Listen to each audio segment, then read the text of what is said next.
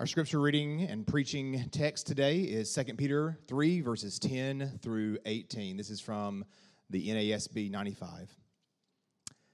But the day of the Lord will come like a thief, in which the heavens will pass away with a roar, and the elements will be destroyed with intense heat, and the earth and its works will be burned up. Since all these things are to be destroyed in this way, what sort of people ought you to be in holy conduct and godliness, looking for and hastening the coming of the day of God, because of which the heavens will be destroyed by burning, and the elements will melt with intense heat? But according to his promise, we are looking for new heavens and a new earth, in which righteousness dwells. Therefore, beloved, since you look for these things, be diligent to be found by him in peace, spotless and blameless, and regard the patience of our Lord as salvation.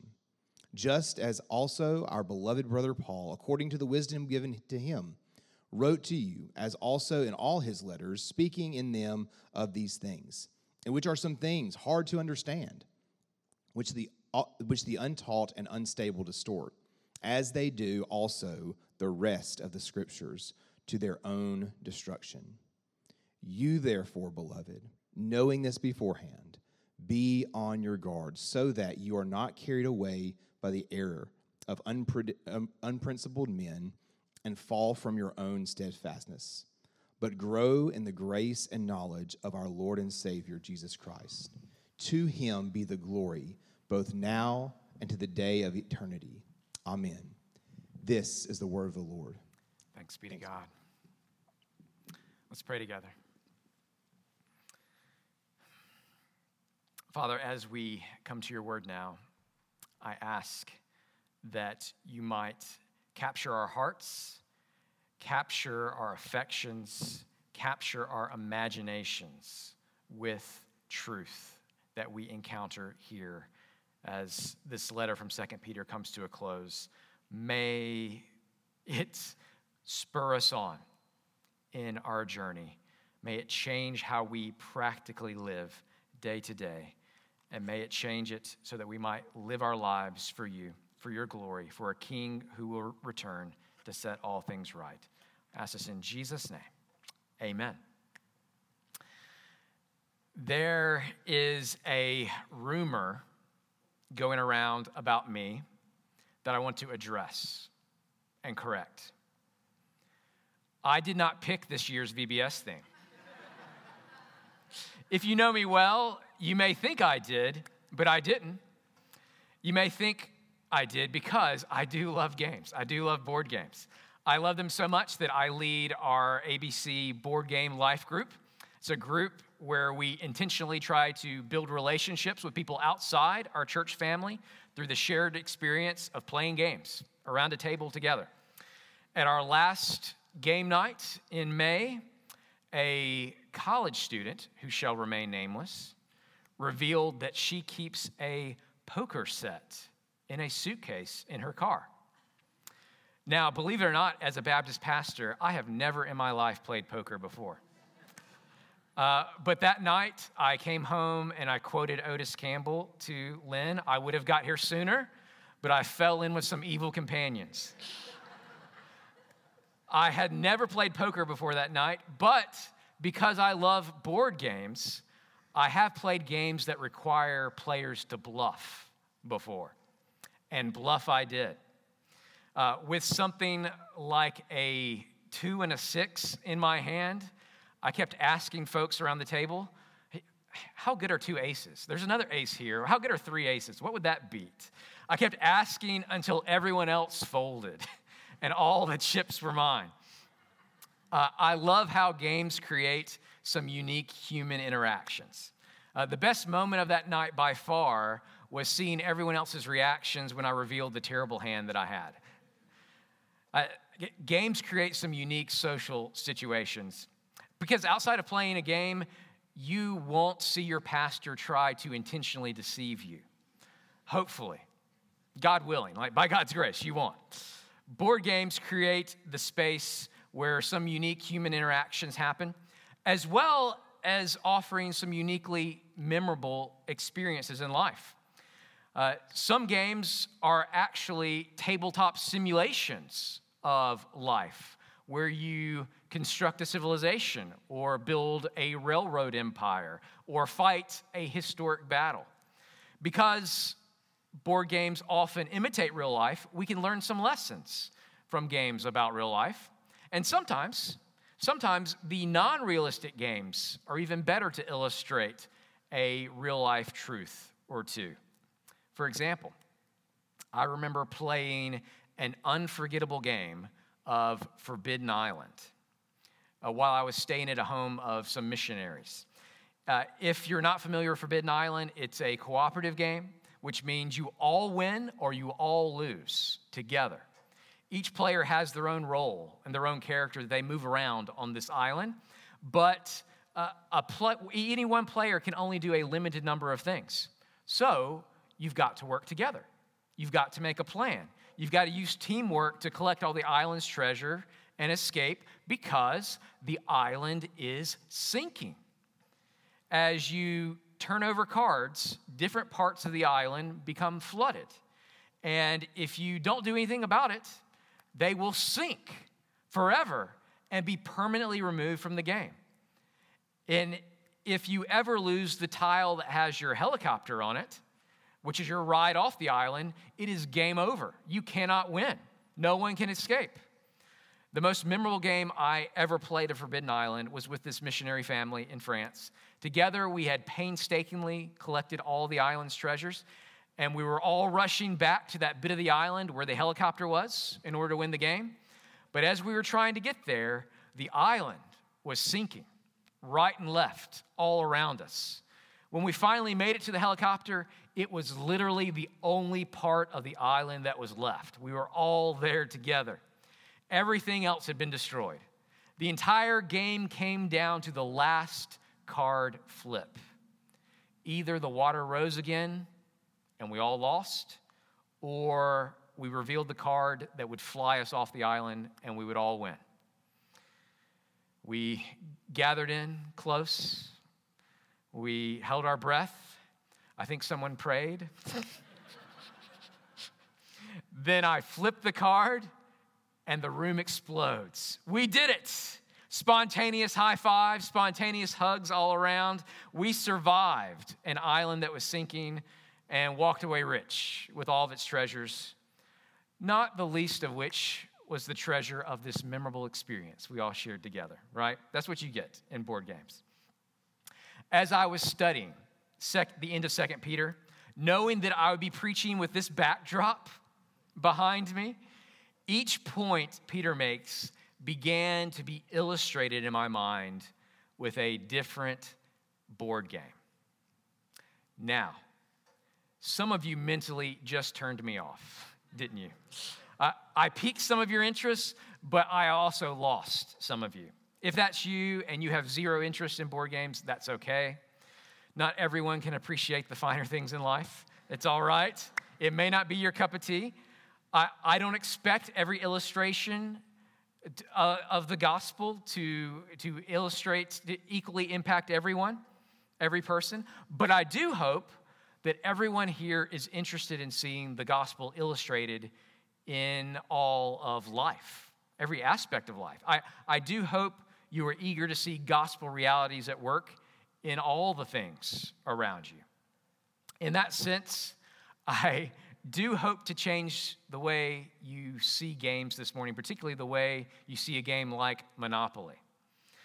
Not that you'll walk away this morning thinking Monopoly is a great game, because it's not. Go straight to jail. Don't pass go. Don't collect $200. Monopoly seems obsessed with not letting people play Monopoly. Bad roll of the dice, straight to prison. Bad card draw, straight to jail. Pick up the thimble by mistake, prison. Ultimately, I'm not trying to convince or dissuade any of you to play a board game, but I am trying to persuade you for when you see Monopoly on someone else's shelf, to say to them, you know, my pastor once used that game to illustrate a spiritual truth, and then dive right in. It will either give you an open door for a gospel conversation with an unbeliever or the opportunity to remind another believer of some spiritual truth. And both those things are great. This is why pastors put effort into thinking up illustrations. Because good illustrations take a truth you already know and connects it with an image or an object that makes it stick in your mind. It's a bonus if it makes you think of that truth whenever you see that object from now on. So, with the backdrop of this VBS theme behind me, I'm going to do my best to illustrate 4 truths from 2 Peter with 4 games from today. The first of these truths is found in verse 10, and it's this: know that everything will burn in the end. Everything will burn in the end. That's verse 10. Look with me, verse 10. But the day of the Lord will come like a thief, in which the heavens will pass away with a roar, and the elements will be destroyed with intense heat, and the earth and its works will be burned up. Just like in my memorable game of Forbidden Island, this world is passing away. Everything will sink under the waves of God's just judgment. Everything you see will burn one day. It will be burned away. It will be removed from play. Burned and removed from the game forever. All worldly wealth and attainments and awards and toys and planes, trains, and automobiles, they will all burn, along with all human pride and abuse and war and perversion and sickness and cancer and mental decay. All these things will be burned up because they are the old order of things. This old order must come to an end. And let me just point out here that we are not alone as Christians in thinking this. The naturalist who does not believe in God also believes that everything will burn up in the end. One day the sun will expand and swallow up the earth. Our solar system will burn up before it burns out. Every solar system will burn up before it burns out. The atheist and the naturalist agree that everything will burn, but not in a redemptive way. Their burning leads to despair instead of hope. But the fire that Peter talks about here is a refining fire. All the old things, all the things that people strove for and fought over are all burned up. The old things are burned up so that Jesus might make all things new. The perishable elements we see in verse 10, they are reforged in fire, imperishable. This corrupted creation is refined and remade incorruptible. As verse 13 says, but according to his promise, we are looking for new heavens and a new earth in which righteousness dwells. When will this all happen? Peter says in verse 10, it'll happen on the day of the Lord. He says the day of the Lord will come like a thief. You don't know when it will be. But you can be sure that the end is coming. It was the same in playing Forbidden Island. You know the end of the game is there in the cards that you've just shuffled. It's coming. You know the game's end is in that deck somewhere. But you never know precisely when you'll turn the card that will trigger the end. It's the same with the day of the Lord. Jesus says, no one knows the day or the hour. The king will return at a time when people do not expect. But he's warned us in advance that the card is in the deck. The end of the story is certain. And our escape at the end, our salvation on that day, will be a moment like nothing else we've ever experienced.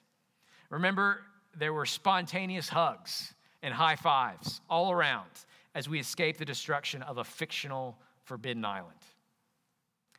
But at the very best, that moment was a small, dull foretaste of the ultimate deliverance that's coming for God's people. It'll be far, far better because this is not a game. This is real salvation. This is a real deliverance from a sinking island that we are all on. I mentioned some of the similarities between verse 10 and the experience I had playing Forbidden Island, but as with any illustration, there are some places where comparisons fall apart. Unlike in the game Forbidden Island, it can be hard to see that the island we are on now is sinking all around us. In the game, it's very obvious. It's a reality you're constantly fighting against. But in our world, it can easily feel like everything's fine. Everything just continues the way it always has. This island, it isn't sinking. The world and my heart will go on. This world can feel that way, but the reality is something radically different, Peter says. The world, as you see it now, is passing away. That's one place where this illustration breaks down, but here's another. In Forbidden Island, you and your friends are saved by your own skills, by your own cleverness, and by just a little bit of luck. 2 Peter wants you to know that the opposite reality is at work in the real world. You tried to be clever. You tried to be your own savior and be accepted by your own performance, but no amount of cleverness or skill can save you from what's coming in verse 10. The destruction, the burning. No amount of you being smart can save you from that. You need to realize this morning that you don't need to be clever. You only need to see God's cleverness in sending a Savior to win the game for you. Jesus is the only pilot, the only captain of your soul who can get you off this doomed rock and bring you to a far better country. Trust in Jesus, not in your own cleverness to deliver you from a world that will burn to a world that will be without end. That's the first truth. Know that everything will burn in the end. Here's the second. Know how you ought to live now. Know how you ought to live now. That's verses 11 through 15. Look at verse 11. Peter says, since all these things are to be destroyed in this way, what sort of people ought you to be in holy conduct and godliness, looking for and hastening the coming of the day of the Lord, because of which the heavens will be destroyed by burning and the elements will melt with intense heat. But according to his promise, we are looking for a new heaven and a new earth in which righteousness dwells. Therefore, beloved, since you look for these things, be diligent to be found by him in peace, spotless and blameless, and regard the patience of our Lord as salvation. Although it kills me a little to do it, I'm going to illustrate this point with the game of Monopoly. Unlike Forbidden Island, you all know what Monopoly is. You probably all played some version of Monopoly, maybe Bama Monopoly at some point in your life. And like with the coming of the Lord, you need some patience to play Monopoly. Jesus will return before some games of Monopoly are ever finished.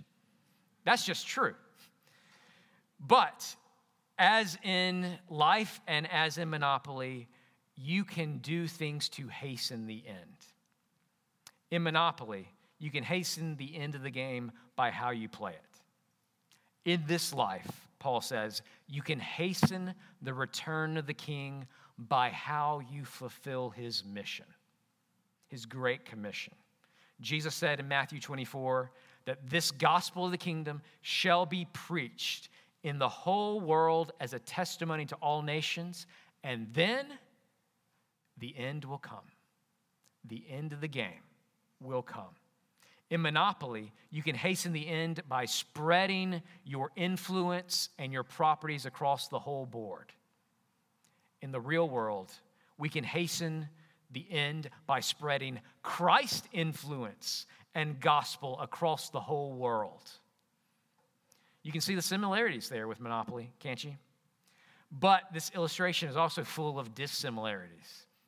A family game of Monopoly doesn't usually lead to holy conduct and godliness, verse 11. It usually doesn't lead to peace, verse 14, or blameless business deals, does it? Monopoly calls us to act like it's a cutthroat world of wheeling and dealing with others. But Jesus calls us to just the opposite.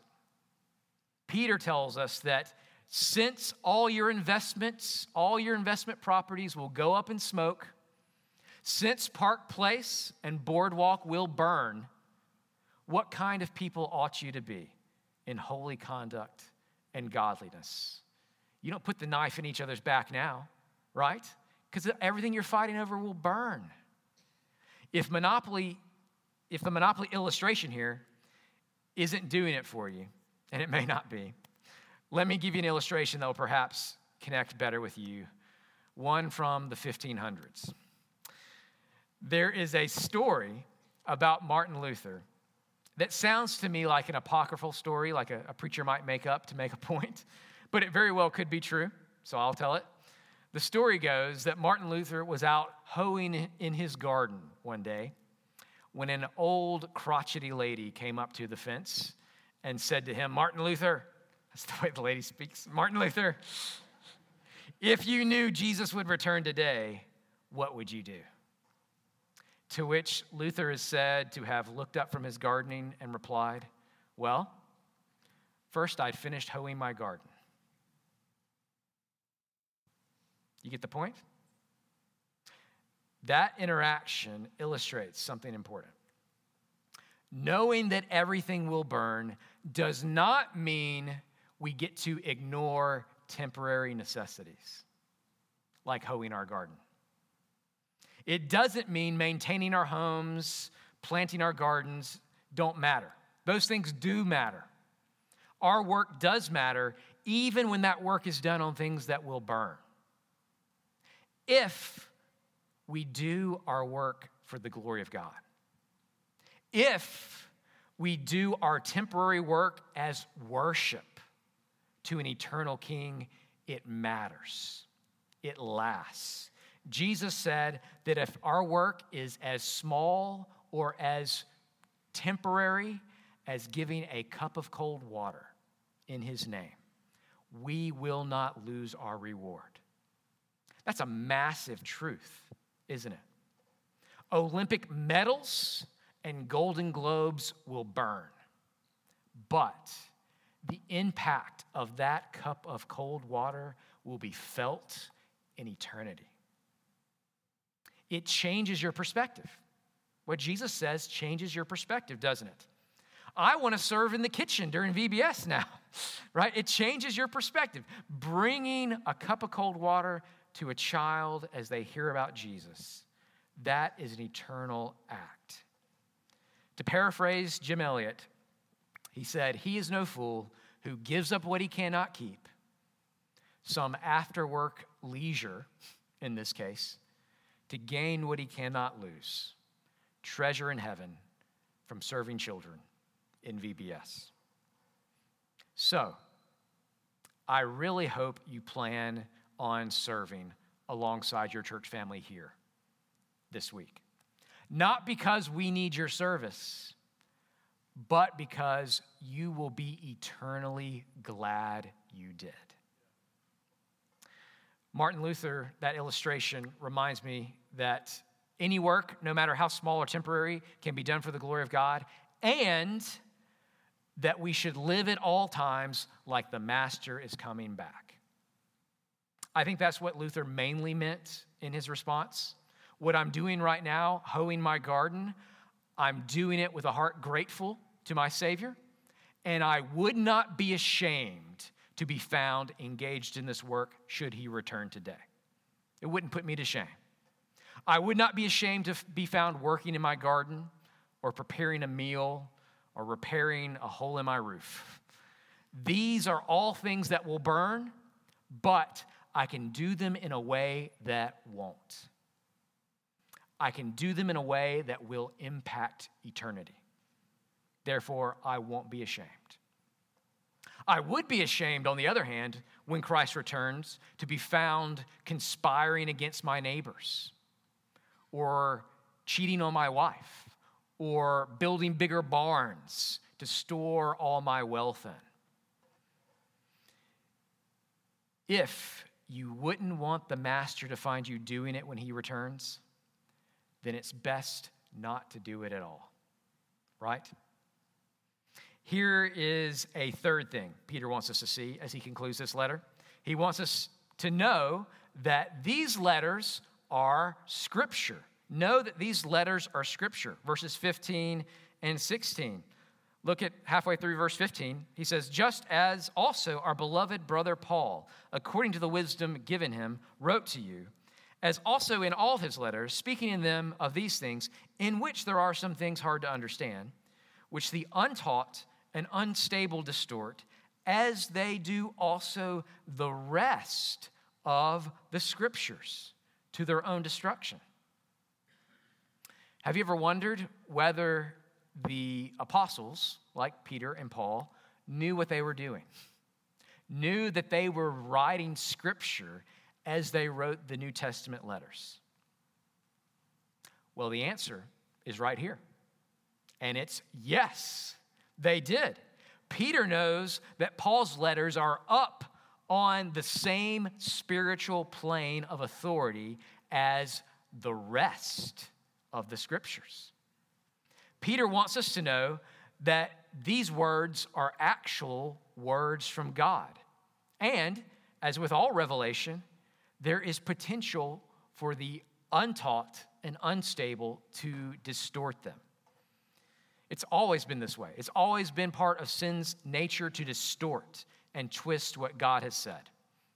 It started in the beginning with the serpent asking Eve, has God really said? And it continued in the wilderness with Satan twisting the Scripture in order to tempt the Savior. To illustrate this point, I'm not going to choose one board game. I'm going to choose a whole genre of games here. Have you ever played an escape room game? Ever played an escape room game? Instead of going to an escape room, paying them money, the escape room comes to you in a little box full of mysteries to solve. The most recent one that my family did was with the Roaches and the Myricks. We were all on a train together trying to solve a robbery, which turned into a murder. If you've ever done an escape room, either one in real life or a board game version, then you know this, that like Paul's letters, in them there are some things hard to understand. And if you're doing it with people who have no experience playing escape room games, then the untaught can easily get confused and distort the significance of the clues that they're trying to put together. When we were trying to solve the robbery on the train, Heather Roach kept reminding me that my solution couldn't be right because of what this clue said. And for my part, I couldn't make that bit of information fit with the rest, so I just dismissed it. But as it turns out, I was wrong. It did all fit together, and every detail was important. People can make the same mistake with the Scripture. I don't see how this fits, so I'm just going to dismiss it. Or, even worse, I don't like this thing God has said, so I'm going to construct a belief system without it. It's the original lie all over again. Has God really said? Now, Peter does acknowledge that Paul has said some things which are hard to understand. God has said some hard things requiring us to really think in order to put all the pieces together. But there's a difference between this and escape room games, where escape room games are intentionally confusing. They have to be so, or else we just solve them right away and move on. Where escape room games are intentionally confusing The Scripture is intentionally illuminating. Where escape rooms set out to confuse you, God's word sets out to set you free. Jesus said, "You will know the truth, and the truth will set you free." God gave us just enough hard things that wherever the Scripture has gone in the world, education has flourished. Languages have been written down for the first time. Schools are established.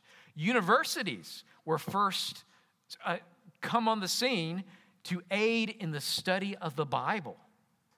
God gave us just enough hard things for education to thrive wherever the gospel went. But for the most part, the Scripture is understandable to anyone who takes the time to read it.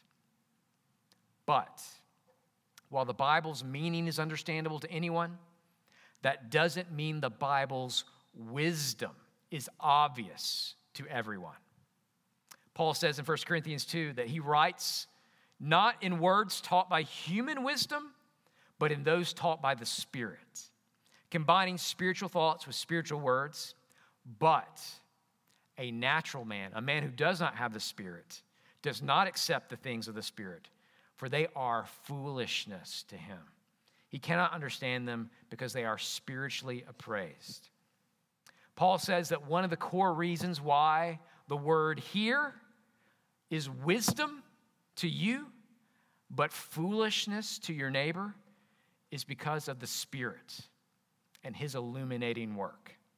God illumines, he turns the lights on in our minds, in our hearts, to see the beauty and wisdom of the gospel. That's why a crucified Savior is wisdom to you, but foolishness to your friend. The light has come on. The penny is dropped. And when it does, it just might feel like that moment when all the clues in an escape room come together and the truth hits you. Oh, I see it now. I didn't get it for the longest time, but now it all makes sense. I was blind before, but now I see. Peter wants us to see that the New Testament letters come with the same spiritual authority as do the rest of the Scriptures. People will misunderstand, people will misuse, people will distort them, but it's like when people have all the same clues as everyone else in an escape room and yet fail to see how they all fit together. You need illumination. You need something to click and for the light to come on. Thus far, we've seen Peter say that we need to know, one, everything will burn in the end, how we ought to live now because of it, and that these letters are Scripture. Here's one final thing we need to know. We need to know about the nature of sanctification. The nature of sanctification, verses 17 and 18.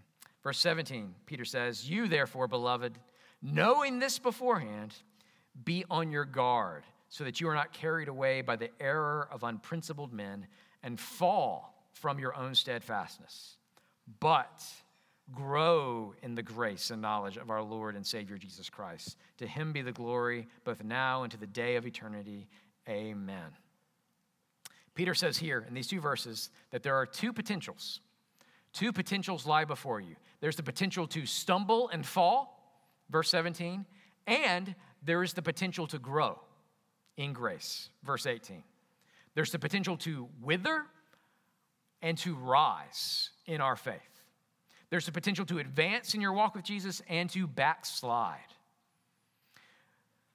All we have to do is take a long, honest look at our own experience, and we know this to be true, don't we? There have been periods of great growth in our Christian life, but there have also been seasons of great falls. We have known both. That's why I tell people that sanctification is a process. It's a process that looks a lot like the stock market over time.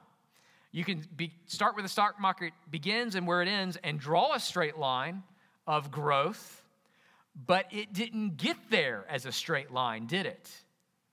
That's the same for us spiritually. We didn't get there as a straight line. There's a lot of 2 steps forward, 1 step back. 3 steps forward, 2 steps back in our Christian life. That's why my illustration for these 2 verses is the game of chutes and ladders.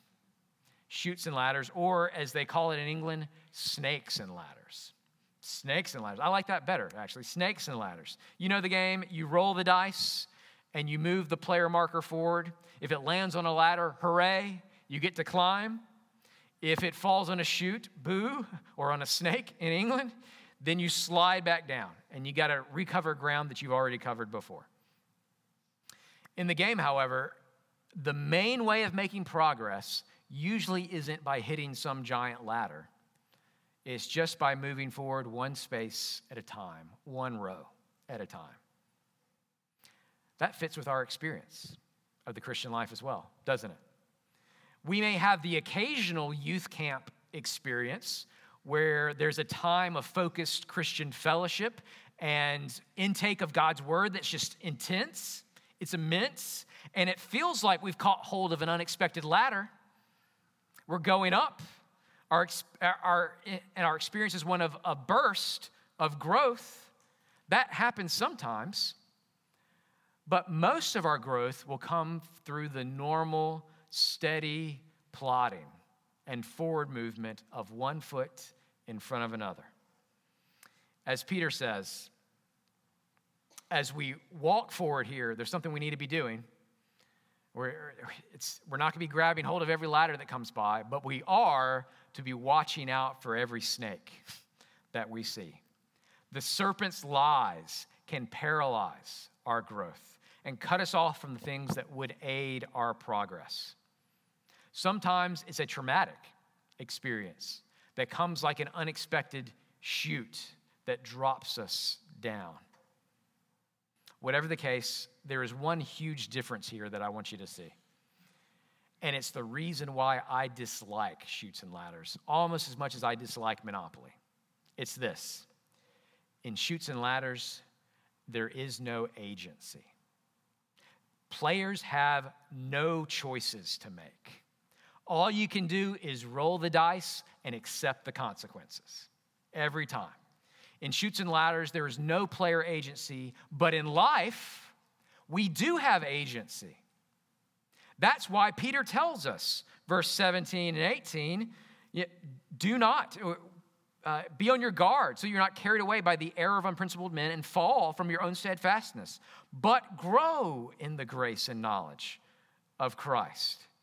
We have agency. That's why Peter tells us these things. We have agency in this spiritual game of chutes and ladders. We can choose not to listen to the serpent's lies. We can take Christ's hand out of that pit we've fallen into. The tragic event that would be a chute plummeting someone to the ground floor, we can choose to take it instead as an opportunity to trust God and actually grow in our faith. That chute becomes a ladder for us, a hard thing, a bad diagnosis, a tragedy in the family. A hard thing becomes something that instead of dropping us, further refines us, further refines our character into being more like Christ's character. That difficult thing makes us depend upon Jesus more. What would have been a chute becomes a ladder for us. Christian, I ask you, do you want to be faithful to the end? That's what we've been talking about 2 Peter. Do you want to be faithful to the end? Then don't knock over the board of your life in frustration. Keep playing. Keep playing the long game of faith. See every obstacle as an opportunity to grow in grace. See every fall as an opportunity to humbly depend upon the Savior. And know this, first of all, Jesus has already won the game, right? He's won it all for you already. This is the good news. Jesus has kept all the rules so that you a rule breaker, can join him in his victory.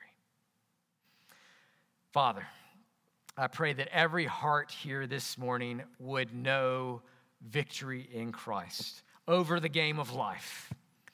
Christ has kept all the rules. We don't even know all the rules. But Christ has done it. He's kept them. He succeeded in every place that we have failed. May we this morning rejoice in our hearts that we can embrace this winner and win the game of life ourselves. Lord, may we embrace his victory by faith. And because we are united to him, may we live like it. May we live in a world that is sinking, that will burn. May we live like the best is yet to come. We await a new heaven and a new earth in which righteousness dwells. May that be the response of every heart this morning. I ask it in Jesus' name. Amen.